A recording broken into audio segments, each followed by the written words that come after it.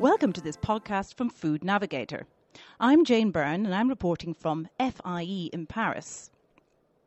Now, exciting times. The EU market has finally opened up for the natural sweetener stevia.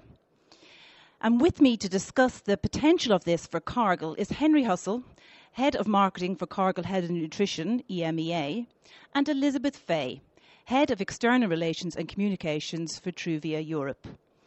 Now, Elizabeth, when can we expect to see product launches in countries beyond France for Truvia? We'll be seeing product launches across Europe with the Truvia brand, and it's available both as a consumer product in a tabletop fashion and in food and drink. So immediately upon approval, you'll be seeing product in the UK, France, Italy, Spain as our consumer product on shelf, and then as well as in all of these various countries in products like Fanistil and Ecoscrinini juice drinks. So beverage seems to be the dominant category. Can we expect to see innovation beyond the beverage sector, Henry? Yes, I think beverages is certainly the predominant one, but we see dairy then as a next opportunity. And if you look at the pipeline of projects that we've got with customers, then that does include dairy probably as the second category. And why dairy in particular? I think after beverages, dairy is another area that lends itself to this reduced calorie message. It's an area where people are accustomed to that sort of messaging, and now you've got this natural alternative, if you like, to some of the high intensity sweeteners that have been used so far in this medium. But it's not a shoo-in. It's not an easy ingredient to work with. So I think dairy is an area where, alongside beverages as well, you really need to work with this full matrix. And so that's I think what we look to bring to this is really that experience around that. So Cargill has put in something like 60,000 application hours on Truvia. What has that brought to R&D in relation to the natural sweetener? Well, I think it's just given us a breadth of knowledge around the different sorts of beverage, different sorts of dairy product, so that when we're working with what is quite often a rather long list of ingredients, and we're replacing the sweetness with a high-intensity sweetener that like the Truvia, then you've got to work with the rest of you've taken out bulk, you need to work to replace that.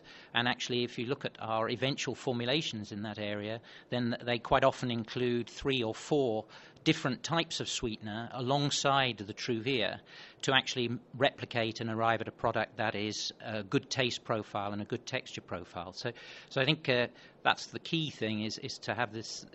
We've developed this knowledge, and it's an iterative process through the hours that you mentioned, whereby we're now able to, I think, to produce a product that really delivers a good consumer taste sensation. So with the need for all these added ingredients, how can you assure cost optimization for brand manufacturers out there? Well, I think working with this full mix is important to actually do what you can to optimize the cost. But clearly also there's a benefit to using something like Truvia, and so your positioning of this also needs to allow, I think, for some premiumization, dare I say. It is an added value product, and so I think that's the key. That is the challenge as well for our customers is to get the positioning of these products right using the Truvia brand, and that's where I think also perhaps the consumer branding side of our business helps to deliver the message to the consumer about what Truvia can stand for, what stevia is about, and that will hopefully help as well with this pull through the chain, as long as we can provide them with good products then as well. And Elizabeth, consumer awareness of stevia in Europe is relatively low right now. Yes, that's true, Jane. Most consumers are unaware that there's natural zero-calorie sweetness from a plant, and a natural pattern that we've seen in markets where stevia has been on the market is generally very, very low awareness, and within 1 to 3 years, you see awareness of stevia growing to about 50%. That's also helped grow a sweetener category that's been seeing declining sales and stagnation, where in the U.S. market, and we're seeing similar patterns in France, it's really grown the category nearly 20%. Do you see stevia as eventually replacing artificial sweeteners such as aspartame? I think it's definitely another choice for both the consumer and the food manufacturer in that they're looking to formulate for various reasons, whether it's a better for you product or they're looking for a natural.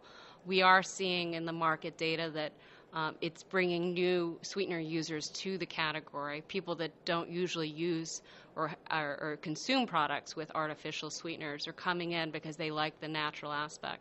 Thanks for listening. This has been Jane Byrne reporting for Food Navigator from FIE.